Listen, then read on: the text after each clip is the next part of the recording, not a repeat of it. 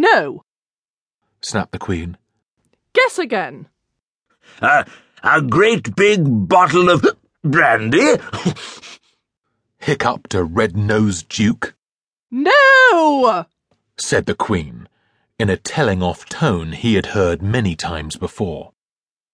A set of porcelain thimbles, hand-painted with all the flags of the Commonwealth nations?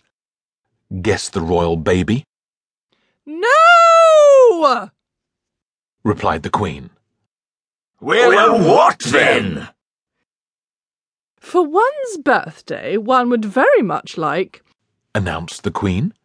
One's own Orang-Utan.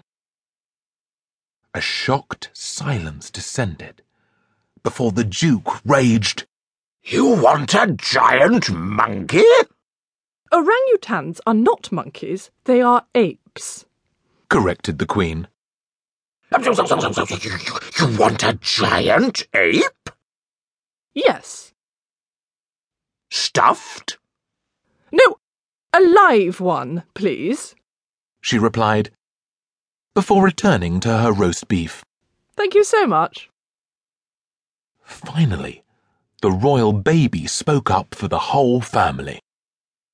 Great-grandmama, now, why on earth do you want a big, beastly orangutan?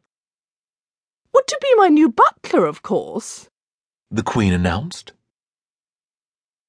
The next morning, the entire royal household gathered together to celebrate.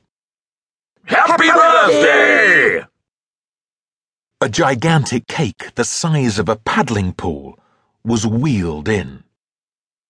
Next, the huge oak doors swung open to reveal an orangutan.